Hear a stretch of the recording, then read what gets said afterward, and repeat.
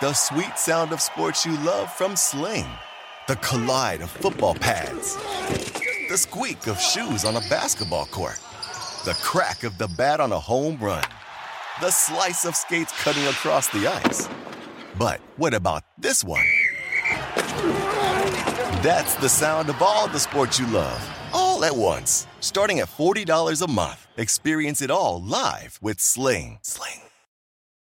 At Bet365, we don't do ordinary. We believe that every sport should be epic. Every goal, every game, every point, every play. From the moments that are legendary to the ones that fly under the radar. Whether it's a game-winning goal in the final seconds of overtime or a shot on the goal in the first period. Whatever the sport, whatever the moment. It's never ordinary at Bet365. 21 plus only. Must be present in Virginia. If you or someone you know has a gambling problem and wants help, call 1-800-GAMBLER. Terms and conditions apply. Tuesday night edition of the pod. Finally going to get to that long-awaited finish of the 15 and 60. We weren't able to do that yesterday with the big news of the Griffin trade, but also got some news to get to as well here. Sponsored today by Sherry's Berries and Pro Flowers. Berries.com, promo code CAPSPACE will get you 20% off a perfectly paired gift with both Sherry's Berries and Pro Flowers beautiful blooms. Let's start with this Kevin Love hand injury as the Cavaliers were waxed again in Detroit today. Left hand x-ray revealed a non-displaced fracture of his fifth metacarpal, so that's his pinky finger basically. He will not be back for quite some time, looking like about 6 to 8 weeks that he'll be out. Yeah.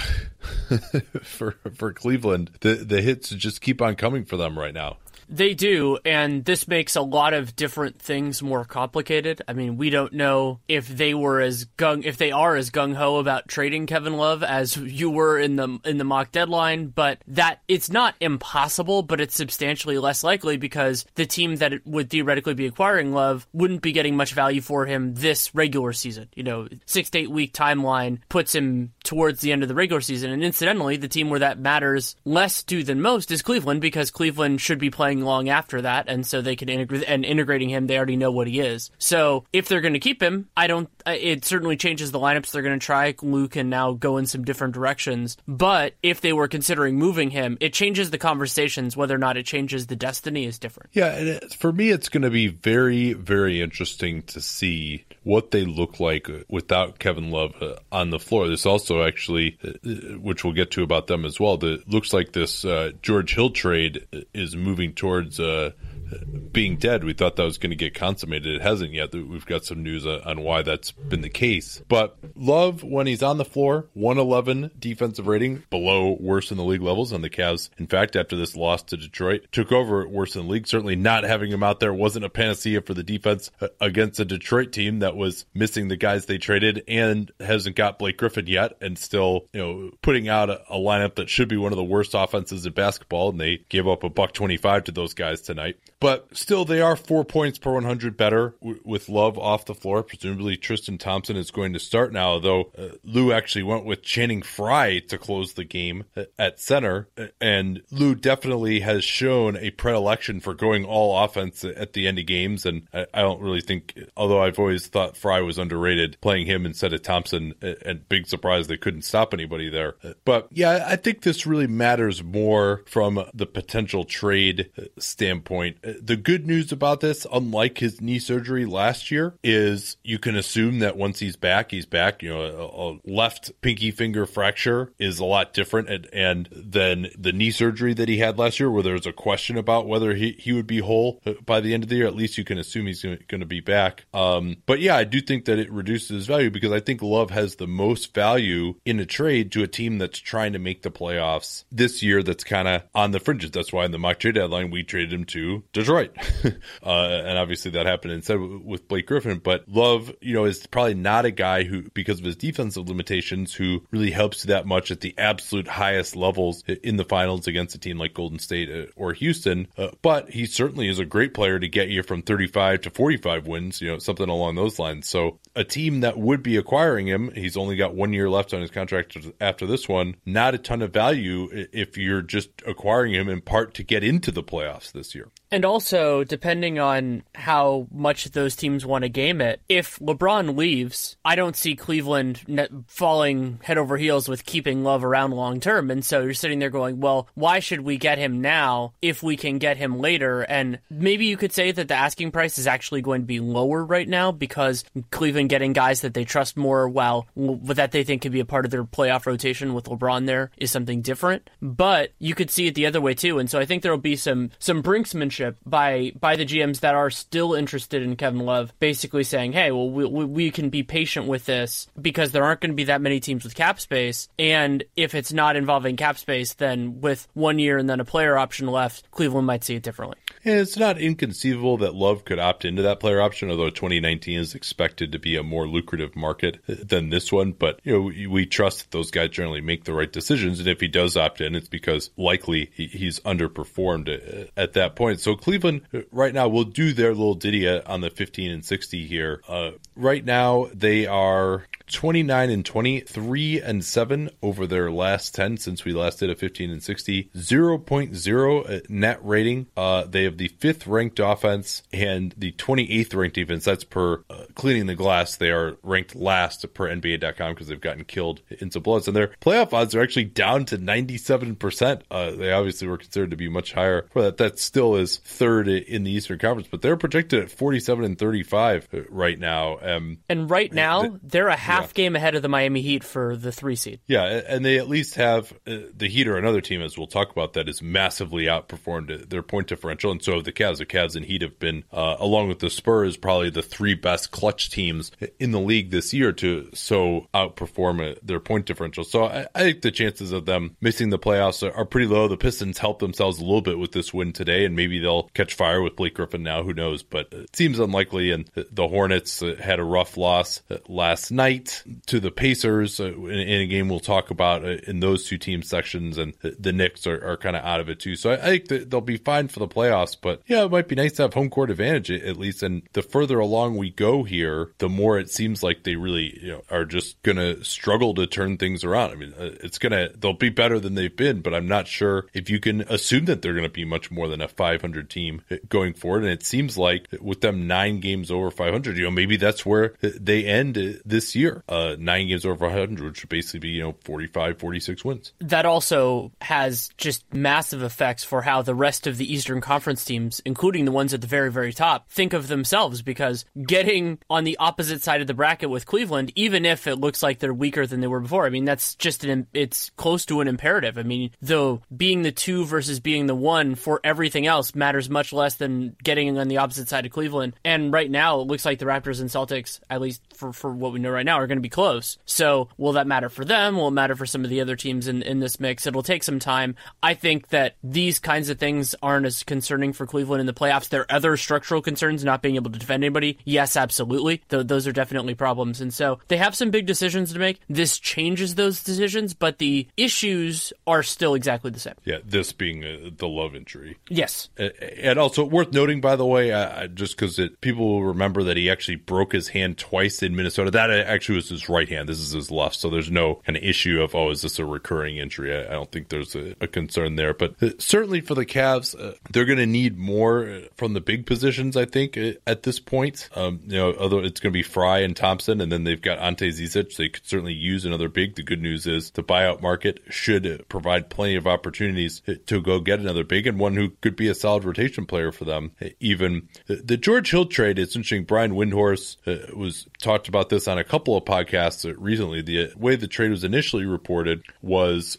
George Hill, who's due about $19 million next year, going to the Cavs, and the Kings would get back Fry, who's now in their rotation, and then Iman Shumpert, who's not in the rotation, has struggled to come back from knee surgery, and that would save the Kings about $9 million or so in guaranteed money next year. But that would also mean that the Cavaliers would have to take on about $2 million extra in salary for this year, which is certainly, when you're in the repeater tax the way they are, is a pretty penny. And then the other issues, there are two of them, was, all right, what is the draft pick compensation going to be to get Hill? Actually, there's three issues, apparently. Another is that Hill has had some recurrence of his toe issues recently, and since he never had surgery on that toe, it seemed like a chronic condition. That doesn't surprise me. That the medical report on that might not be great.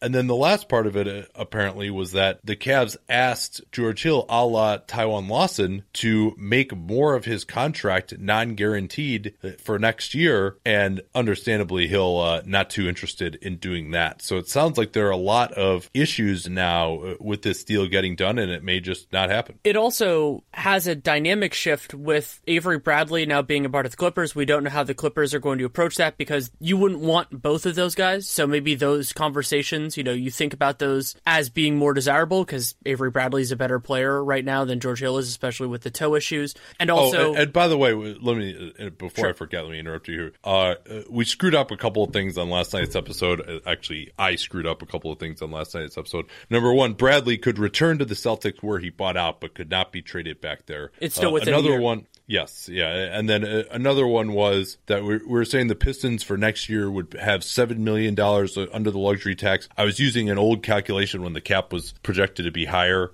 for my luxury tax projection for next year. It looks like it's going to be more like $4.5 million below the luxury tax for the Pistons next year. So we got it correct when we screwed that up, and I re-listened to it, and I was like, oh yeah, that's not right. So a couple of things we just wanted to clean up there, but please return to your point. I just wanted to make sure we didn't forget that. Yeah, always important for us to do. And so Bradley, I think, is the negotiations are different. You're talking to a different team. And then KCP, I don't know how that's going at all, whether Rich Paul has leaned on the Lakers as many of us think that he should, because it's in the best interest of his client. And those conversations, as the George Hill thing gets more complicated, as it gets less desirable, if they have to give up better draft compensation, I think they only want one of those three guys. So you go in that direction, and maybe they thought George Hill was the most available. I still think in many ways he is. And then also now Channing Frye is a part of the rotation, and also the other downside for them of the deal, because it wasn't, some money, is Channing Frye is really their only expiring contract. So if you use him as a facilitator in that deal, there are a lot of other things that get functionally taken off the table, and I could understand why they're not ready to do that yet. Yeah, I completely understand that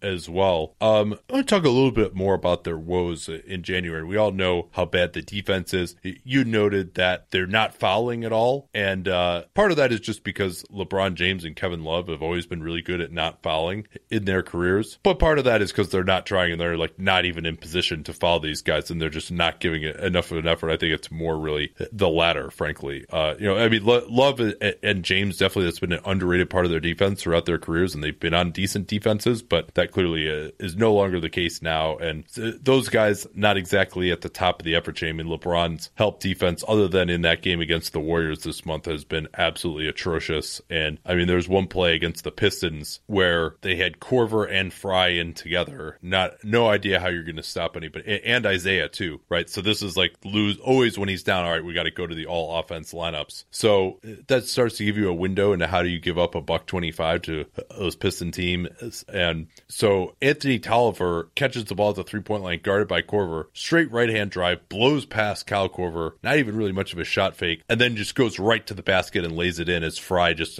was unable to provide any resistance whatsoever. And when Anthony Tolliver, who might be one of the worst finishing power forwards at the rim in the NBA, and maybe one of the worst power forwards off the dribble in the NBA as well, is just rolling right in from the 3-point line in crunch time of a game and laying the ball in with no resistance. I mean, that's just a perfect encapsulation of what this defense is at this point. The other point that you wanted to get into, and you and I talked about this offline earlier in the day, and I think is important to get into, is what Cleveland has been struggling to do offensively, and a big part of that has actually been LeBron James. Yeah, LeBron, lots of press for the fact that his jump shot had returned this season. He found it later in last season, and obviously did it in the 2016 playoffs as well. And up until the start of January, he had been shooting over 40%, either near a career high or a career high. I think it was at 40% 1 year in Miami. Well, that's completely gone off the rails.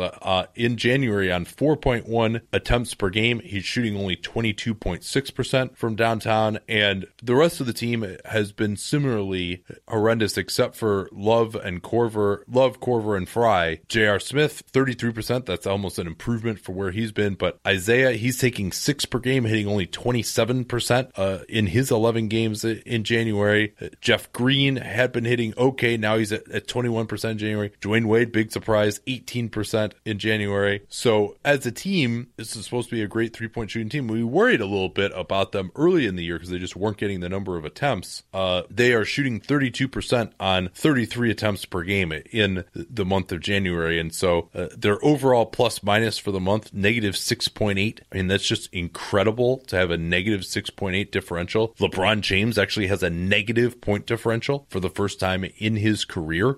These numbers are just truly stunning for the Cavaliers, and we'll see whether they can turn it around. Again, I mean, there's a lot of guys who need to play better on this team and can play better, but a big part of why they've fallen off has not only been the defensive struggles, but the offensive struggles of guys like James. James is plus minus just on a game-to-game basis. This isn't a net rating, it was just raw plus minus, negative 7.8 per game in January. Yeah, I mean, and some of that is Isaiah. And he's also only averaging 23.5 points. Mm-hmm. And yeah, some of it is Isaiah. I think that's a big part of it. And James has certainly been known to pout when guys take bad shots, and there's all this talk that Isaiah is taking too many bad shots. And he had a great point, which was essentially like, I'm Isaiah Thomas. Like, what the fuck did you bring me here for? If you didn't expect me to like shoot a lot, that's what I do. A different way of saying that Paul Pierce thing. Yeah. I mean, he could be a little more judicious in his shot selection until he really feels like he's 100%, though. I think that might be a good idea. But now he's going to need to shoot more with Love out anyway. Yeah, he will. And how they run the rotations now, and they should just try a bunch of stuff, because really that's what they have to gain in this is Isaiah with the bench guys, trying different starting fives, all sorts of stuff, and try to get some shooting guard going, because, I mean, JR had that one huge game. I think that was against the Pacers, right? He had that one crazy game, and then other than that, I mean, this has just been such a disastrous year for him. Yeah, and they are hamstrung because they do have to continue to get Isaiah going. They're not going to not start him. Lou said that's a non-starter to not start him.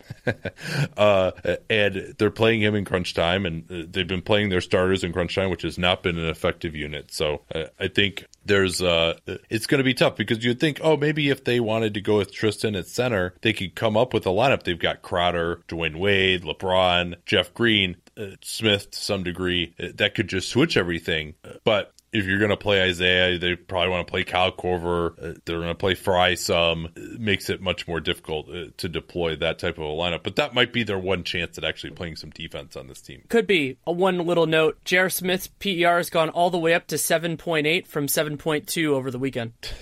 That's so good. All right, we got a lot of news to get to here still. This yet another trade that was reported as basically being done, and then now at the 1 yard line, fumbled again, not even involving Cleveland this time. And so we'll have a lot to talk about that with Nikola Mirotic. John Wall is going to be out for some time as well. We got to hit that. And then we'll get to at least, maybe not all of our remaining teams, because we got a lot to talk about as well. We might save a few for tomorrow night when we're doing a gamer, but we'll get to quite a few of them. So first, though, I'm going to tell you all about a special order from two of our favorite sponsors, Sherry's Berries and Pro Flowers. They've actually teamed up to help you impress your Valentine with their perfectly paired collection. With Sherry's Berries, you could think inside the box. Sometimes the tried and true is what your significant other really wants. So you can get dipped strawberries from Sherry's Berries. Those are, of course, absolutely delicious. They make sure that your berries stay cold. And then you can also get flowers from Pro Flowers. Those things stay fresh really well. They have all these instructions too. You're supposed to cut the stems off a couple of times. They have like this special food that goes into the water that helps to keep them fresh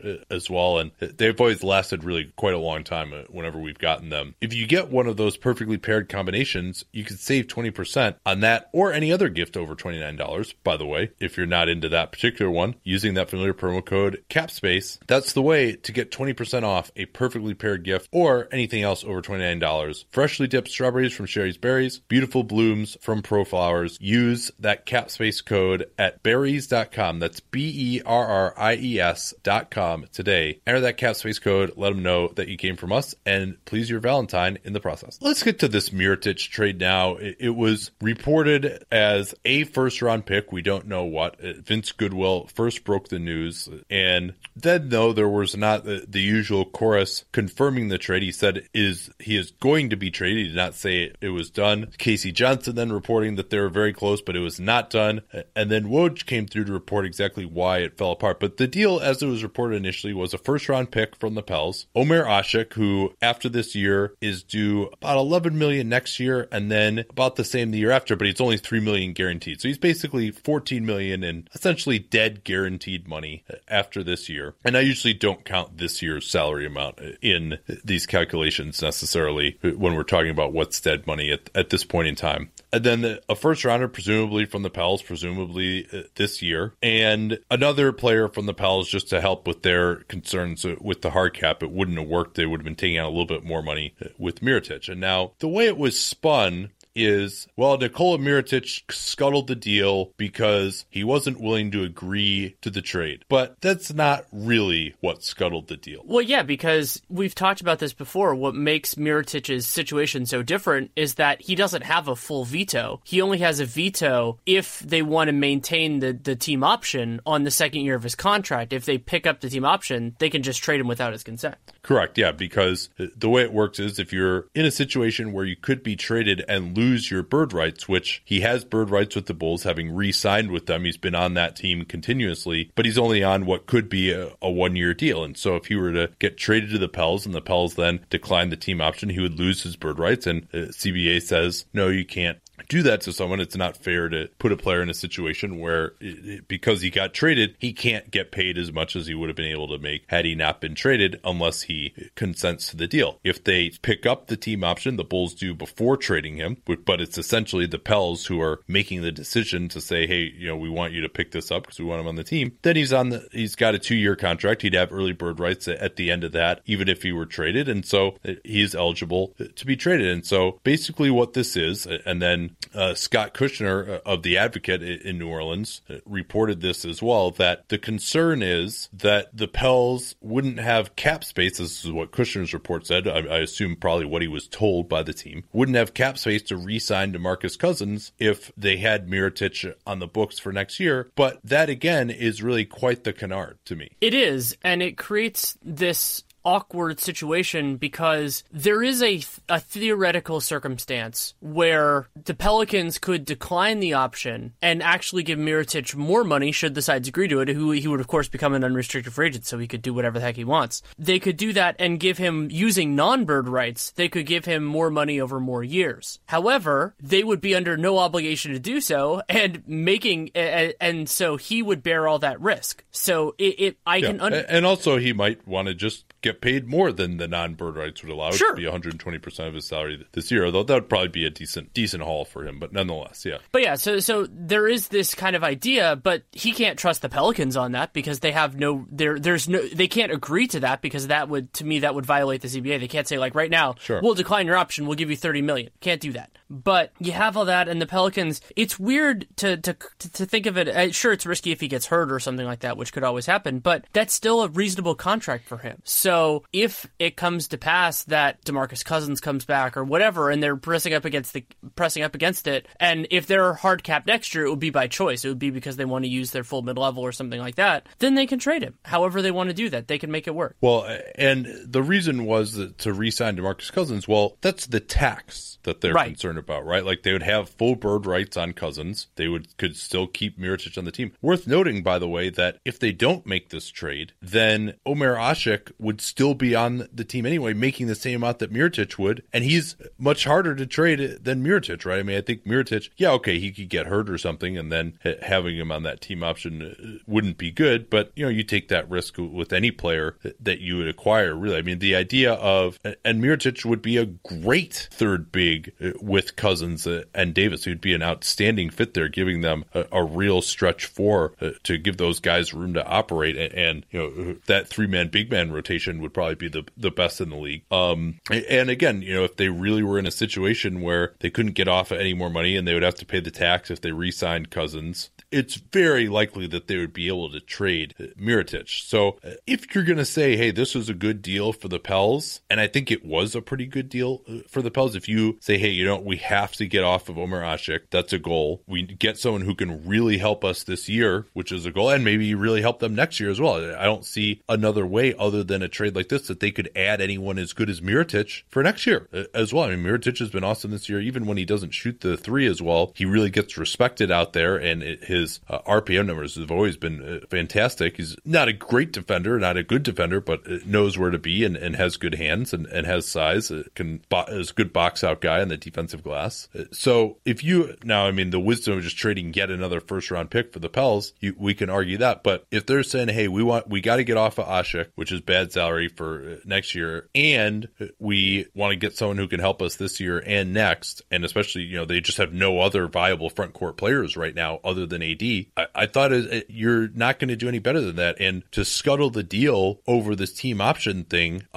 just seems like a crazy amount of fear and cheapness to me. It's also really hard for them when you think about where the asset could be if they decide they have to move Asik. Let's say that pressure is there next year. Asik and Ajinça, those contracts are going to take an asset to move. I mean, it's a different circumstance because of the timing relative to free agency. But the Hawks took Houston's first-round pick, which they got from the Clippers, for Jamal Crawford for about $13.2, I think is the number that's in my head, million on Jamal Crawford. And that was straight dead money because they started negotiating the buyout basically as they acquired him. So that's as dead money as you can get. It's spread over 2 years like Asik's would probably be, though theoretically the Bulls could stretch it over 5, which I actually think is a nice thing for them. And so they got a late first-round pick for that. Here, they're getting a superior player, and they're getting off this money in a year where I think the teams are going to have more leverage against them. So it's a different type of thing, but I think it's a reasonable return also that they would have to make it work. They would have to add in another salary. That means depending on how the rest of it went, they clear up in a roster spot. I think it would have been a very good trade for them. It's not a perfect one, obviously, and the protection on the pick is important, and we never knew that. That's just something that's not out there and won't be out there probably unless the deal gets agreed to. But it accomplished so many goals at once that it makes giving up the first round pick more palatable. This isn't just a salary dump. It's a salary dump and an upgrade at the same time. Both of which I think you could argue would have been worth a late first. And I mean, I would say 2 late firsts are worth what their first is going to be. Yeah, I mean, it's a little different from that Houston deal, because the Houston pick was very likely to be, in the bottom 5. They had already acquired Chris Paul by that point. So that was, the Clippers traded that Houston pick, but it was Houston's pick, obviously. So that was very likely to be in the bottom 5 of the first round. This one for the Pels, they could even potentially not make the playoffs this year. So that, we're probably looking at a pick with an average value of around 15 to 17. So that's worth a lot more. But again, you're getting an actual player who can play, and it's a totally reasonable contract for next year. Why you would, the idea of not understanding that could be an asset for next year, regardless of whether he's on your team or whether you're trading him. Unless there's just, hey, well, there's the risk that we could just get stuck with this guy. And, even if that's like a 20% chance that they're just not willing to forgo that, to me, is certainly, again, an indictment of kind of where this organization is. And we'll see, maybe this deal gets rekindled. Maybe this is, they're trying to put pressure on to include more bad salary in this, to include Ajinça maybe as well. And the Pels and Bulls have already dealt with each other in one salary dump transaction this year with the Pondexter trade. So we'll see what ends up happening.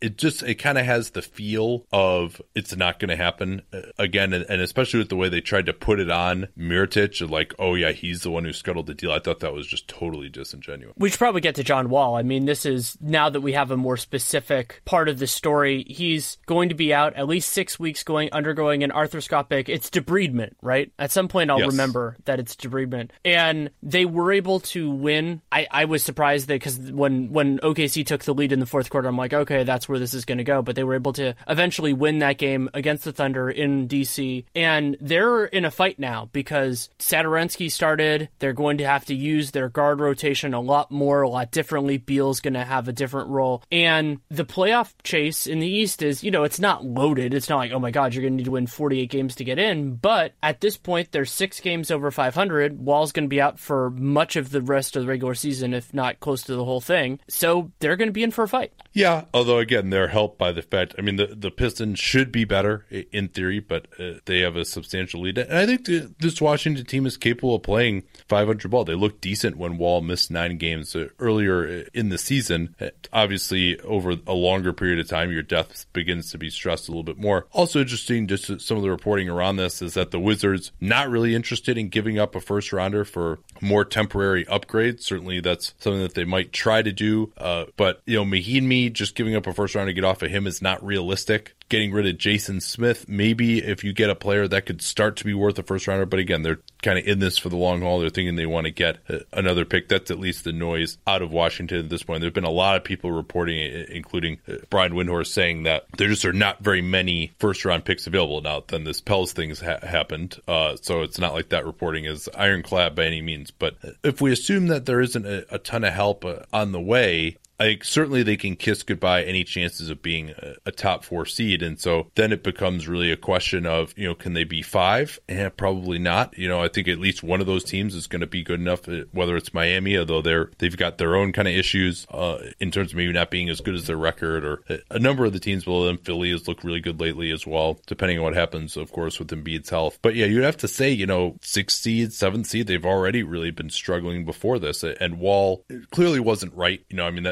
This had to happen. They've been playing him a ton of minutes this year. Big surprise. But certainly the one-man fast break that he had provided in previous years clearly wasn't there. I think John Schumann had this stat that his fast break points per game, just his own personal fast break points per game, were down by 40% or something this year. And also the jump shot really had not been falling for him. That's another thing that can be a big problem for you when you got bad knees. This is yet another example of why you take the money when the money is on the table, because he doesn't even start the extension, the designated veteran extension, next season. That starts in 2019-20, runs all the way through 2022-23. He'll be making more than $40 million a year on those years of his contract. He'll be making less than 20 before then. So if you can lock that up, if it's on the table, it's going to be really, really hard to turn it down, especially for guys who have an injury history. And that includes another guy who went to Kentucky, but not at the same time as John Wall. Sorry, I missed your transition because I was looking up what their numbers are with Beal and Porter on the floor and no Wall. And not that great. Negative 5.9 net rating, and the offense is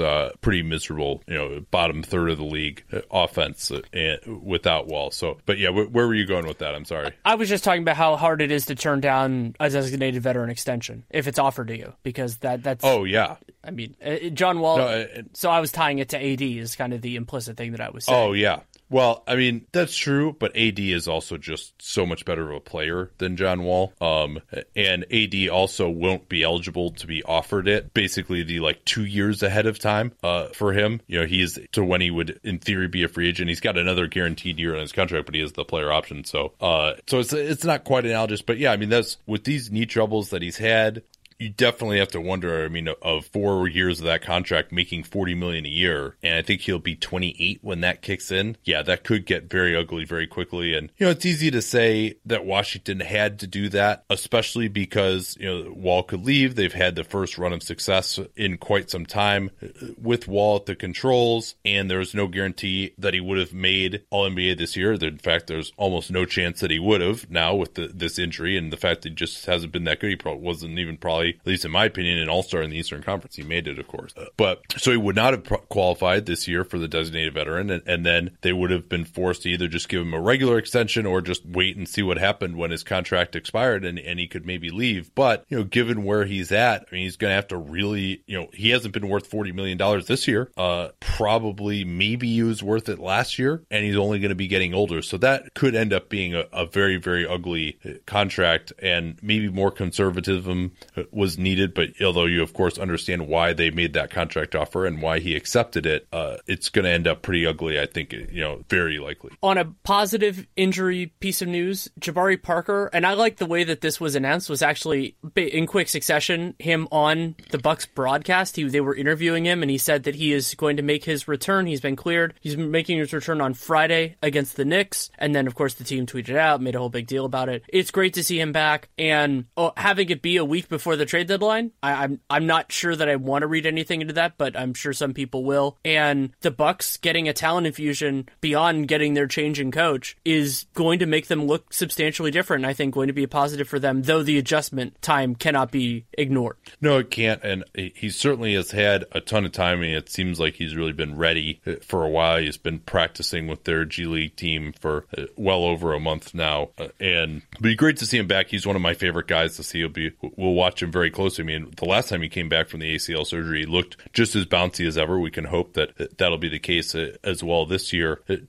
Another thing on the Bucks, by the way, just because I did this research and I want it to go to waste, it's a bit of a non sequitur, but they're 4-0, best net rating in the NBA since Prunty took over, 5th in offense, 2nd in defense, but they're basically making every jump shot they throw up there. They're well over 40% on threes, and opponents are at like 25% in threes. And you also consider that it's been against not exactly a murderer's row of opponents. So certainly a lot of positive signs, but there's plenty of reason to think that their performance since it has been overstated, and they're still giving up a fair amount of threes, giving up a fair amount of shots at the rim, fouling a fair amount defensively, and taking a fair amount of mid-rangers themselves, which they're like making all of basically since Prunty was hired. But since I did that research, I figured I would relate it. What else we got here? Trevor Ariza is going to be out with a hamstring issue for at least another week. As he said, hamstrings are tricky. That is very true. And it is not as severe as the injury that James Harden had, but you do want to be really patient with it, and the Rockets are going to be playing for a whole lot more later on in the year than they are in February, so they have plenty of reason to be judicious about it. And while we're not going to cover that game, Harden's absolutely ridiculous night tonight. The first 60-point triple-double in NBA history, 60, 10, and 11, I believe, and on the Orlando Magic. I believe that was the team that he had his previous career high against, which is kind of funny, and he broke the franchise record on a 4-point play on Mario Hezonja was notable in a couple different ways. But I feel like even though we're not going to cover that game, maybe we do for the 15 and 60, depending on how that goes. But I feel like we have to acknowledge it because it's history. Absolutely. Another couple of things here, and I haven't had a chance to watch the highlights of that yet, so nothing else to contribute as of yet. Mason Plumlee, a center going after his own missed free throw. I guess Big Ben just shouldn't do that because he pulled his calf. It looked pretty badly. He actually had to be helped off the floor. Couldn't put any weight on it at all. Really seemed to pull that right calf pretty badly. He did not travel with the Nuggets to their heartbreaking loss in San Antonio tonight. And if I had to guess, just based on how he looked, this is just me comparing it to other calf injuries that I've seen and how bad it looked right away. I could guess that he would be out like 3 weeks to a month. And he's also, I think, the second Plumlee brother to suffer a calf injury this year. Oh no, actually, I think it was last year that Miles Plumlee missed like basically the whole second half of the season due to a calf injury. And that injury exacerbates the already thin Nuggets front court, not only due to Paul Millsap being out, but Tyler Lydon had knee surgery and he's out for 4 months. So they're going to have to scrounge for answers without those guys. Lydon had played 2 minutes so far this season and had been assigned to the G League, which is remarkable because the Nuggets don't actually really have a G League team. They're just assigning, I forget exactly where it was that he had been sent. But yeah, they actually started Darrell Arthur today. He was exhumed, as I like to say, and brought Lyles off the bench again. They closed the game with Torrey Craig at the 4 for large portions. Wilson Chandler is also struggling with injuries. One other thing, injury-related, Rondae Hollis-Jefferson suffered a groin injury. He's going to be out at least a few games. The Nets always very conservative when it comes to return from injury. And then all-star replacements, Paul George will take the place of DeMarcus Cousins in the West. Andre Drummond taking the place of Wall in the East. And then we'll find out who the replacement for Love will be likely tomorrow. I'm guessing that will be Kemba Walker. Basically, Adam Silver is generally just taking whoever was next in the coaches' voting. That could be a little unfair. It's without regard to position, but the coaches' voting is with regard to position, so maybe that's a little unfair. The only other plausible candidate, I don't think he is particularly plausible in comparison to Walker, would be Ben Simmons. Yeah, I guess. And there could be something to that considering Chris Paul, but Chris Paul also could have been lower in the voting. I think he deserved it over Paul George. I mean, he's been the third best guard in the Western Conference. And Kemba, they're loaded with point guards, and I think he deserved to make it over some of the guys who made it in. But I can see why the vote would get distributed more there than the comparatively weak front court, especially center spot, depending on how they structured the coaching coach, but I think it was just front court. Yeah, I think Simmons was actually listed as a guard in addition to Walker, so that may not be an issue between those two guys specifically. All right, let's do a little 15 and 60. We're already 45 minutes in here, so we'll probably maybe only get to like 3 or 4 of these teams. But where I wanted to start, and we already did Cleveland, obviously, where I wanted to start is with the Hornets and Pacers. I watched that game last night. We'll start from the Hornets perspective. They are 20 and 29, 5 and 6 since their last 15 and 60, negative 0.1 net rating. That's 16th in the NBA, much better than that 20 and 29 record. They have the 18th ranked offense, a little bit of a disappointment. They've been on the slide there, and 12th in defense. They've actually been improving a little bit defensively. Only 18% chance at the playoffs per our friends at 538, and that offensive rating would be a lot better if they could just play Kemba Walker 48 minutes. Yeah, these stats are slightly outdated, but I don't think they changed a whole lot, though the bench did play better in that Pacers game. But their effective field goal percentage with Kemba, because they were tied for last over the weekend. Their 51.8% with him would be 19th, and their 44% effective field goal percentage without him, which is just unsightly. Like that, I can't even remember just in some of my weird the league average is like 51% right. field goal percentage these days. Yeah, I mean, so their true shooting, which includes free throws, is lower than that without Kawhi. It's about 49%. So they've been just disastrous. We've talked about this in so many different ways over the course of the season, but it is worth talking about. And to their credit, in this game, the bench actually did pretty well. The Michael Carter-Williams was actually +1 until there was a little bit of a bench run for a bench/starter run for the Pacers before he came out, and then that's what really kind of went straight into the starter run that ended the game. Yeah, and I don't think that Carter-Williams, this wasn't a huge effect on his plus-minus in the game, but they actually played Carter-Williams like a few minutes with Kemba Walker. Mm-hmm. Just no idea why anyone would ever want to do that.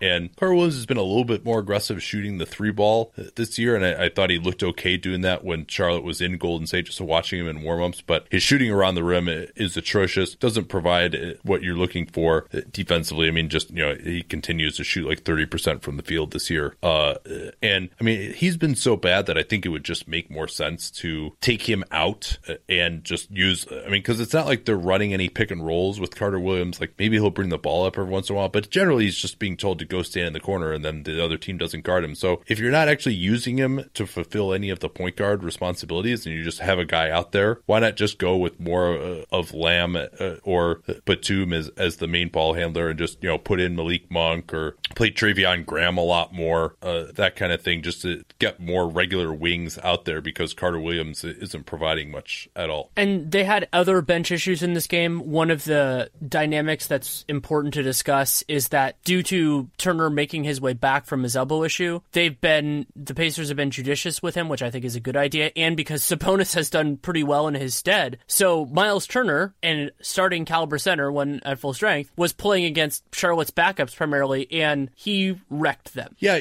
although I would say actually he probably did more of his damage when he just happened to be matched up against Howard, who coincidentally never leaves the paint. We're going to intermingle Pacers and Charlotte here because we're talking about this game, but Turner had 22 points. He was 8 of 11 from the field. All 8 of his makes were jump shots. He was 4 of 6 from 3. I don't even think I saw that he took a shot inside of jump shot range. I think he had one like floater from the free throw line, which was actually pretty impressive. But he had the 3-ball working, and any kind of pick and pop, any kind of a spot up for him, Howard just was powerless to leave the lane. And then on the few occasions where Howard actually did stick to him off the ball, then we saw him not move to help at all. And, there was one play where Darren Collison just rejected a screen and drove right in from the left side for a layup, and Howard was standing at the free throw line guarding Turner and just never moved. There are a lot of plays like that. So Turner really caused problems for Dwight Howard, although Howard had his own nice post-up game. He had 18 points in the first half that was ineffective in the second half. And then, it must have just hurt, though, for Charlotte to see Frank Kaminsky, who they drafted number 9 when Turner went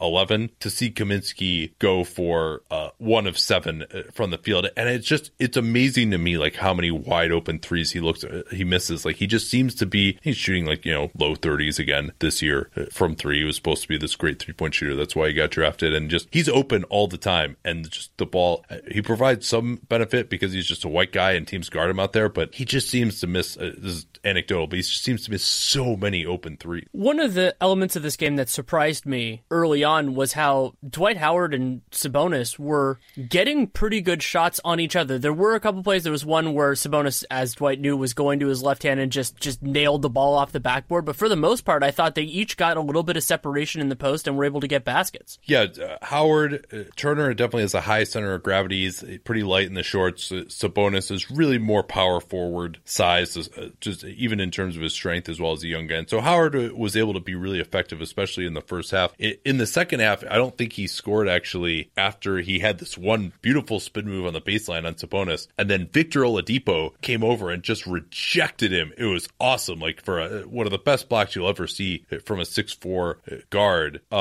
For Charlotte, I thought, and for Howard, this is true for a lot of post-up players, and particularly for Howard, especially as, he's had these back problems. Kevin McHale talked about this with him when I think he had gone to Atlanta by that point, but McHale was saying, hey, basically that because of his struggles with his lower back, in particular, that he doesn't have the explosion and the strength to really knock people backwards in the post anymore. But when you're going against Sabonis and you're going against Turner, you're able to. And so Howard, if he rolls across the lane, is that last bump going to knock him backwards where it's going to be a tough finish, or is he going to knock the other guy backward? And it was usually the latter in this game. That's how he was able to score as well as he did. The other thing I liked from Charlotte was that they played Nick Batum some without Kemba Walker to close the third when they actually had a nice stretch. And then to start the fourth, they took Batum out and put Treveon Graham in, but that wasn't the stretch that killed him. It was really pretty close to tied.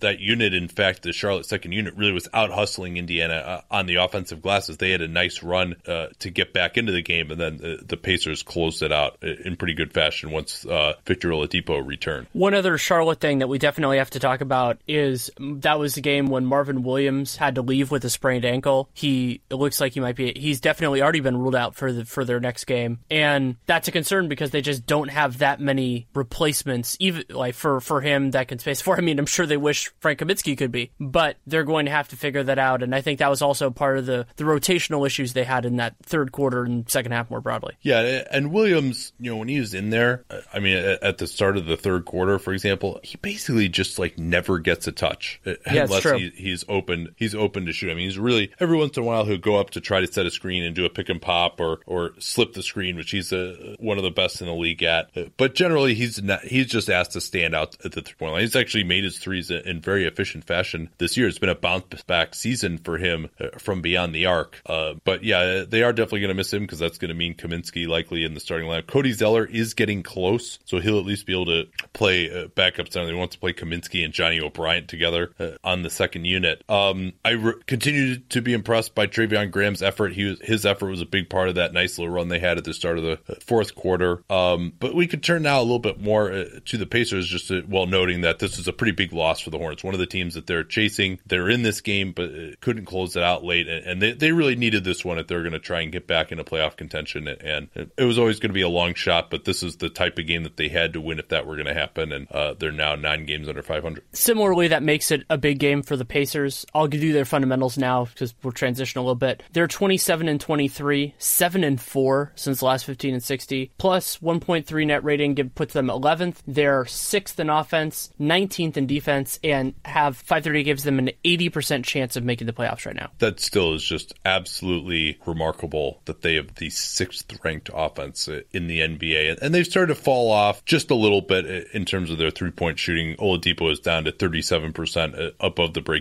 But he's still near 40% because he's on fire in his few looks from the corner. The center rotation was interesting in this one, bringing Turner off the bench, as you mentioned, but they brought him in with about 4 minutes gone by in the third. He'd already had a big first half. I mentioned how good he was in pick and pop and spacing the floor, scoring against Howard. And they at least avoided in the second half. I forget whether that we saw this combo in the first half of Al Jefferson and TJ Leaf together, which was a combo that killed them in that game against Portland on the road. So Leaf played a little bit next to Sabonis, which is an interesting looking combination of kind of short-armed, power forward-sized guys who have some skill. But and Lance Stevenson had this awesome highlight in the first half where he got a steal McMillan did this like wax on, wax off move as he came down the lane and then threw a no look to Leaf for a layup. So staying away from Jefferson and Leaf together, I think it was pretty useful. Victor Oladipo just continues to really impress. And I think one of the things that I've liked about him is he's not a guy in a lot of these games who is like really hunting his shot that much. They'll run a lot of pick and roll, a lot of DHO stuff for him coming out of the corner. But he's had a lot of games where he's 7 for 11. He was 11 out of 15 in this one where he's just, and they'll get to the foul line a little bit. He'll hit some threes. And so he's getting close to 20 points or over 20 points, but just not taking that many shots in a lot of these games. His efficiency has been very impressive. In Oladipo's last 10 games, he's only gone over 20 shot attempts 4 times. And when he's the highest, he's the linchpin of their offense and he can score well with the ball in his hands, but they've been successful offensively. I think that's been a nice double for him to do. Had some good assist games as well. And, he's proven to be a more varied part of a successful offense. Some of that is that they have all these guys that can hit shots, but his contribution to it is absolutely essential. Yeah, Oladipo, almost 60% true shooting this season. Darren Collison continues to play well also, and there is a little bit of an interesting decision for McMillan. I thought he went with the right approach in this one, obviously, as they had that big run. I think it was 19-5 to basically put the game away in the fourth. But he's kind of got his defensive unit where he can go with Corey Joseph and Stevenson next to Oladipo,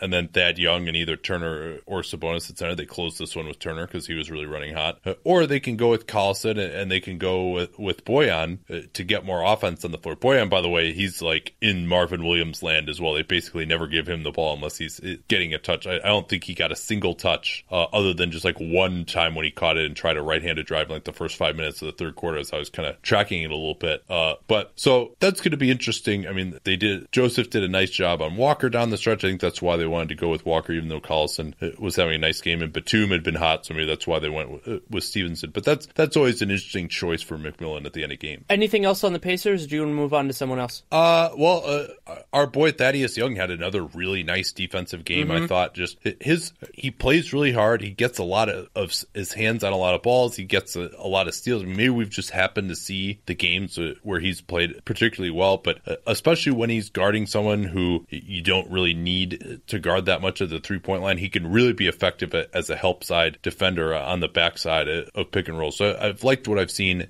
from Young, and I still think he's a very valuable defense player. He doesn't really help their defensive rebounding problems that much, but if they had a better defensive rebounding center core, maybe that wouldn't, and guard core, maybe it wouldn't be as much of an issue. All right, why don't we do one more team here before we call it quits? Who is a good one here? Let's do the Raptors, since we watched their game today against Minnesota. We'll start with the basics. The Raptors are 34-15, 7-5 since the last 15 and 60, third in net rating, fourth in offense, identical fourth in defense, and we know they're making the playoffs. That's not a big deal. And the game against Minnesota, but before we start there, sure. Worth noting that they have that 7-5 is more of a struggle than it's been. They had a little bit of a road trip, also just have struggled to score a little bit more. They had a game against Utah where they couldn't really put the ball in the basket, and they've had a few of their worst offensive games lately. So that's something to monitor, but I expect them to snap out of the funk, but just worth noting why it is that they've fallen off a little bit lately. Something we've been tracking for pretty much the whole year is that DeRozan already, we're 50 games into the season, has already attempted the second most threes in his career, and before tonight he was 1 of 6. He was at 34.2%, which is, it's not unbelievable, but it's enough to keep teams honest. But what's worth remembering about that is because he plays so many minutes, that's a lot more than he's been shooting before, but it's 4.5 threes per 100 possessions. So it helps, and if defenders take him seriously out there, it helps, but it's not like he's become this high volume guy. Sometimes we focus a lot on a guy going from 0 to little more than a guy who goes from middle to a lot, and sometimes that can be more important. Yeah, well, it's just a question of when he doesn't have the ball, does he need to be guarded out there? Right. And that's, to me, it's the biggest thing. He took a corner three that he missed late in this game, although they had a nice run to close things out against the Wolves. We'll save that other stat that you have maybe for the end here, but a few notes on this one. You watched more in the first half. I really locked in the second. I thought one of the most interesting things was the way they handled pick and roll defense. In the second half, they trapped Andrew Wiggins, forcing him into a pretty miserable night. He got pick sixed by Norman Powell in the fourth quarter, and he was 7 out of 22 overall. By the way, Karl Towns only 7 shots in this game, Wiggins 22. This isn't the Wolves section, but something to monitor there that we've been monitoring. And just I continue to experience great joy in watching this Raptors second unit. Guys like Wright, Siakam, Powell back in it now. He provides a lot of energy as well. Pirtle had 3 putbacks in the first 5 minutes of the fourth quarter as well. He was outstanding. I thought defensively too, he did a nice job rotating the pick and pop shooters in the fourth quarter. Gorgie Jang actually had a nice game shooting the ball, but in the fourth he got shut down by Pirtle. And then outside of those traps, defensively, they put Valanciunas back in at the end. He actually guarded Taj Gibson, and they put Serge Ibaka on Karl Towns. I thought Ibaka did a really nice job in individual defense against Towns in this one. One of the significant elements early in the game, which ended up becoming relevant later on, was Norman Powell played more than anticipated because OG Anunoby picked up 2 quick fouls. And so he did pretty well in those early minutes. Yeah. And so that led to him being a more reliable part of the rotation. He ended up getting 20 minutes and finishing... Yeah. OG's been getting the Keith Bogans a lot lately. Yeah, and I think he deserves better than that, but he wasn't great when he was in this game to me. I mean, he had a couple of plays where I thought he did a nice job on Jimmy, but this wasn't as much like I was sitting there after the game they played against the Cavs. We're like, oh man, this guy's centerpiece, all that kind of stuff. And also part of that was just picking up. So he only ended up playing 16 minutes, and part of that was less effective. Some of that was picking up 4 fouls in those 16 minutes. So their closing lineup was very interesting. Fred VanVleet has been getting a lot of time in closing lineups. So they had VanVleet guarding Jeff Teague. They put Kyle Lowry, who's an absolute bulldog, but obviously giving up a lot of size, on Andrew Wiggins. And then they had DeRozan actually guarding Jimmy Butler. And DeRozan didn't do incredibly terribly against Butler. Now, of course, and Jim Peterson was going wild about this on the Minnesota broadcast, that the Wolves just have no spacing and they have to get more three-point shooting on the floor and blah, blah, blah. So there was plenty of help behind DeRozan. One time he forced Butler into an air ball in an ISO, and then the trapping worked great too because again they don't have the spacing to spread them out on the backside. And then VanVleet had a couple of, he's just really good at getting into the lane and just adding a little bit of tempo to the offense, even just straight up one-on-one against Teague. He wouldn't necessarily drive in for a layup, but he's able to get into the lane, just get the defense moving, start off the possession, get them some nice stuff as time went on throughout the possession. And he was someone who I really questioned them using him defensively at the end of games. And I still wonder about, all right, is this guy really going to be able to hold up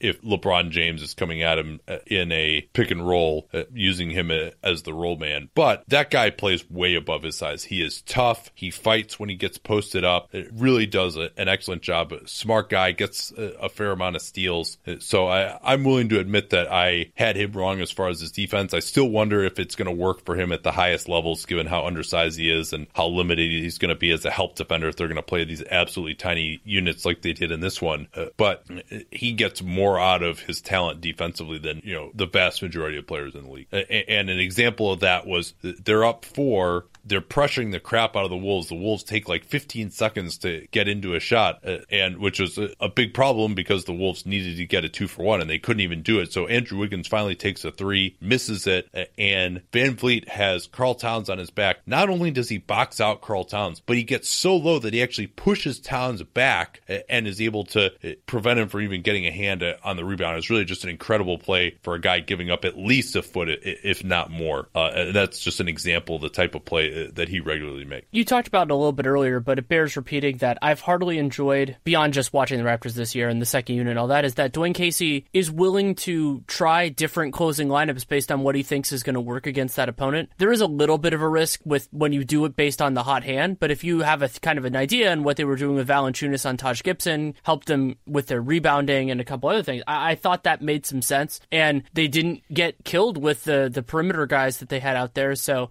some of that is, of course, results over process, but I thought the process of saying like, hey, we're going to go with the guys that fit this matchup and are playing well, I'm more okay with that than just being like, hey, our bench is kicking ass, we're going to play them to close the game anyway. Yeah, and it's also an advantage to just just have their main guys who are getting up there a little bit, some of them, like Ibaka and Lowry, not have to play that many minutes and can come in and close the game out fresh. And Ibaka in particular looked really fresh in defending Towns in the last few minutes of the game. Actually, I guess we do have to do another team because I never did our second read yet.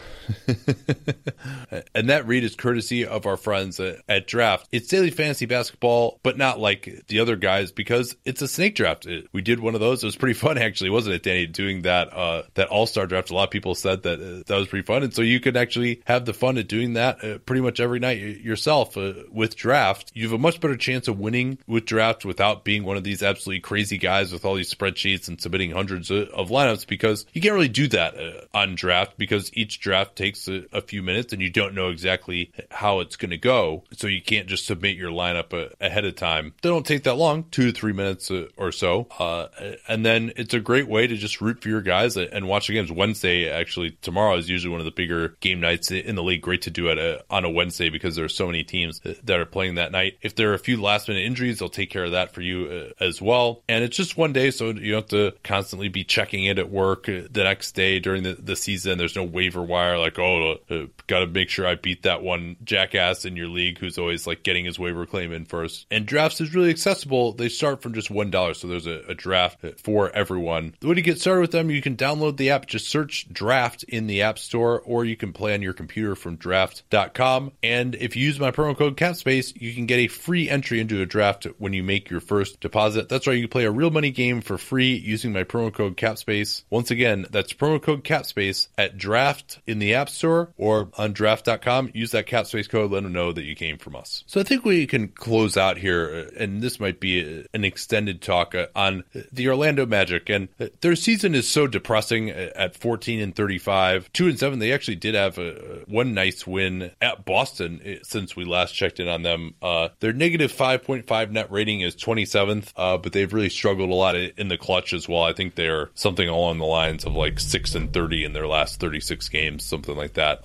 Actually, I can answer that. They are 6-31 in their last 37 games. 20th ranked offense. I'm actually surprised that it's that high. And the defense still, as it has been since time immemorial, basically since Dwight Howard left, bottom 5 defense in the NBA. Do you remember? I remember because I watched the game. I looked it up to make sure who their other win was against in this time, because it's amazing too. Cleveland? Minnesota. No, they almost beat Cleveland. Yeah, they beat. Oh yeah, that's right. Yeah, they beat Minnesota by 6, and then they almost beat the Cavs 2 days later, and then they beat Boston 2 days after, or 3 days after that. And then they lost all the rest of their games. So there's been a lot of noise of late with Orlando. Hopefully I didn't drown out that sigh too much for the listeners, since I was talking at the same time that you made it. But a lot of talk lately about how, as bad as they've been, the current front office does not have any particular affinity for any of these players, none of whom they brought in. They were not active, particularly this offseason, just bringing in John Simmons and Shelvin Mack with their big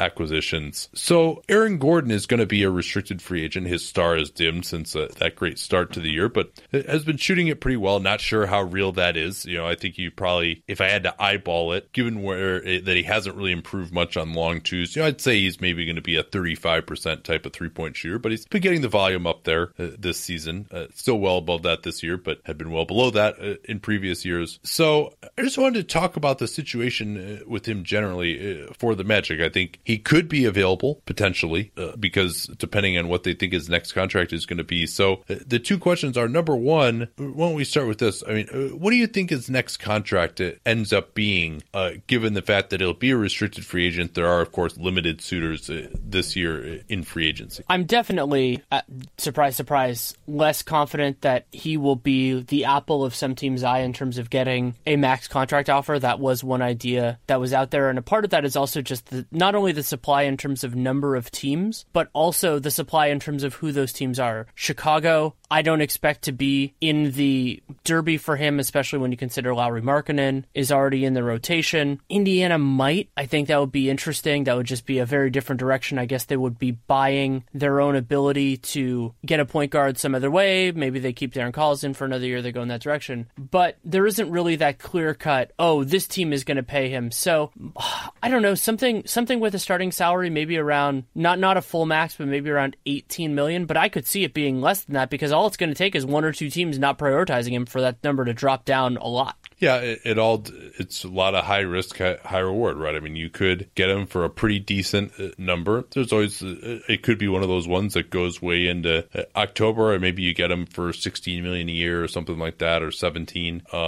Or some team just says, hey, we're going to go max for him. I mean, if Otto Porter got a max last year, granted in a little bit different of a cap environment, but you saw Brooklyn make that offer. I think also a team, maybe there are more offers out there for him because it seems like, all right, we don't know what the Magic really think of him. They weren't able to agree on an extension, and maybe there's a thought that if we offer enough, they'd be willing to let him go. And he's also extremely young still. I mean, he was one of the younger guys that we've ever seen come in during the one and done era. So, we could be talking about, I don't think he signs for less than $17 million a year. Or we could be talking about that, or we could be talking about, something in the 20s or whatever. So if that's the type of contract range that we're talking about, he might be a value at 17. He's probably not a value at 22 or 23. What would it take?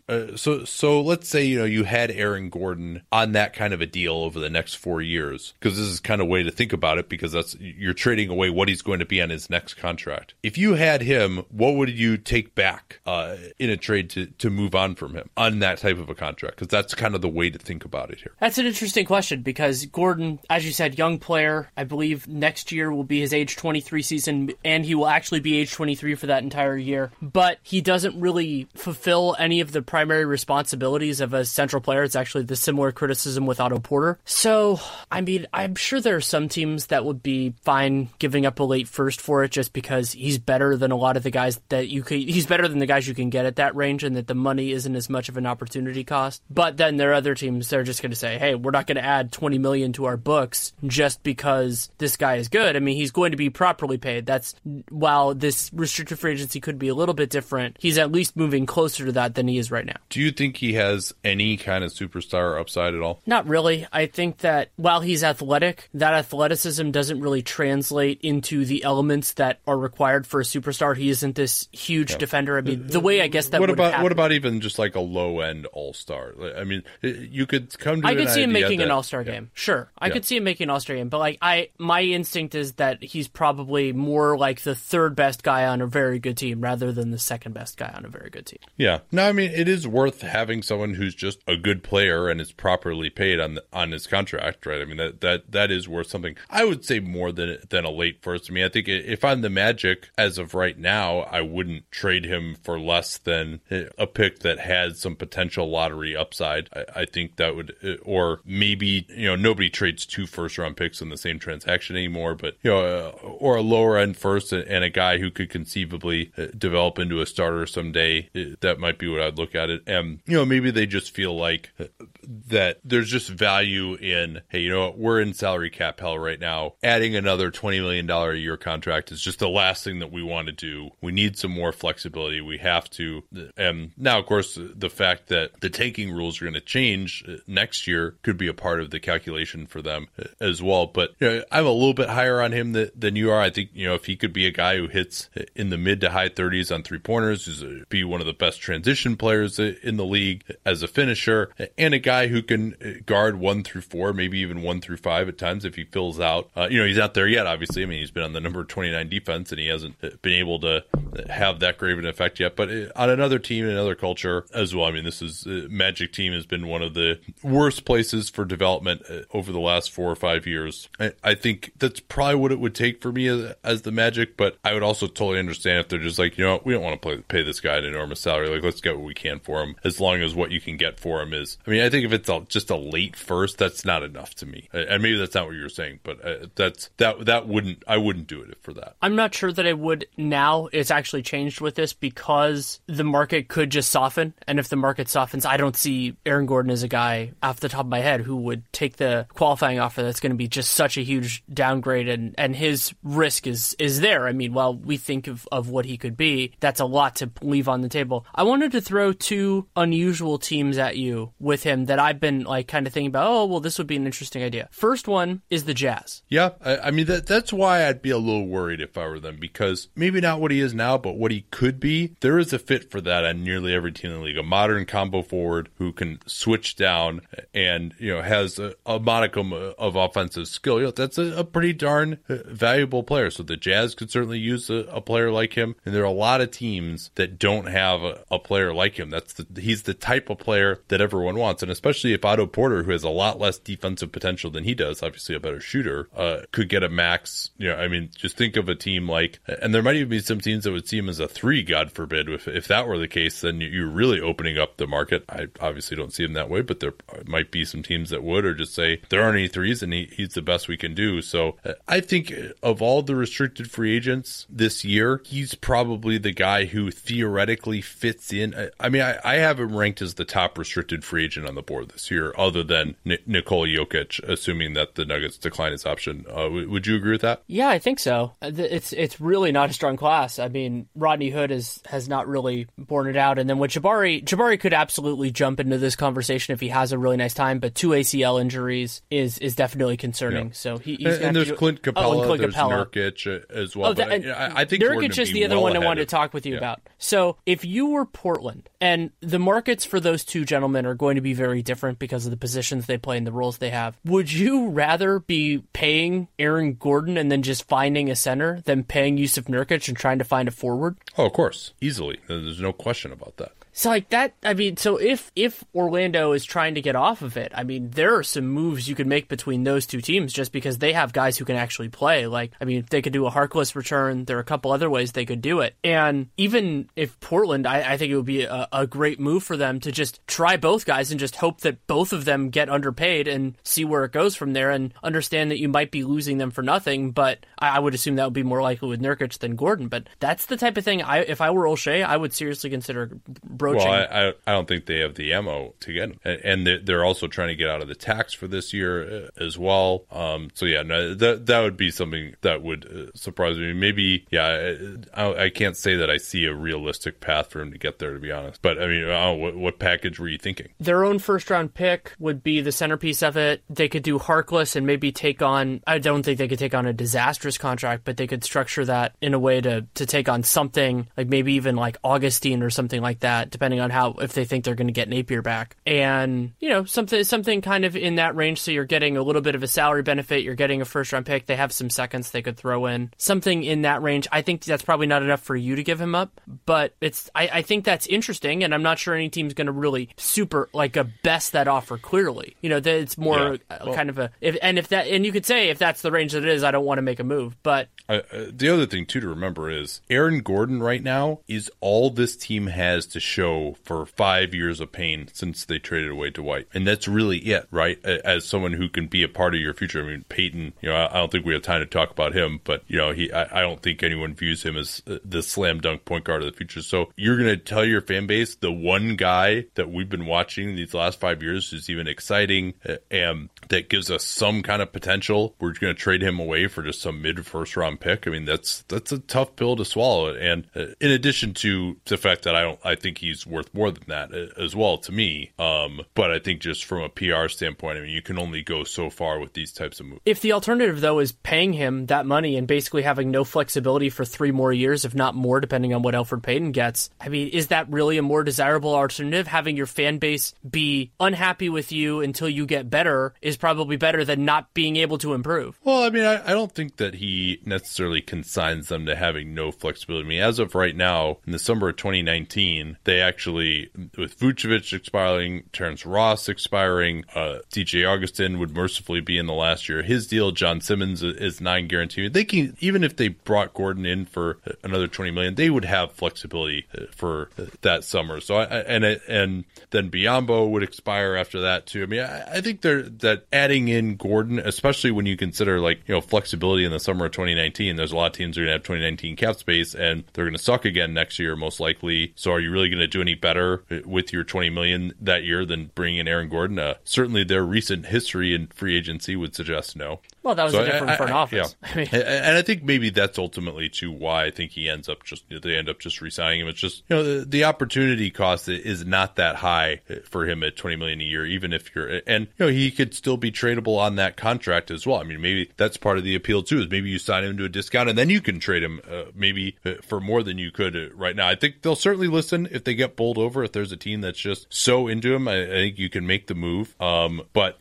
I wouldn't anticipate it ultimately, is my thought there. But, I think we just see his potential a little bit differently. So, all right, I think that'll do it for today. That went longer than I thought it would, but hopefully the Magic fans enjoyed us discussing something other than how bad the team has been on the court this year. Thanks again to our sponsors today, Sherry's Berries /ProFlowers, berries.com. Use that cat space code to get 20% off that combo of flowers and dipped strawberries, and draft. Cat space code gets you a free entry into your first draft with your first deposit. Can I promote some stuff before we finish? Oh, yes. Of course. I've been doing some writing.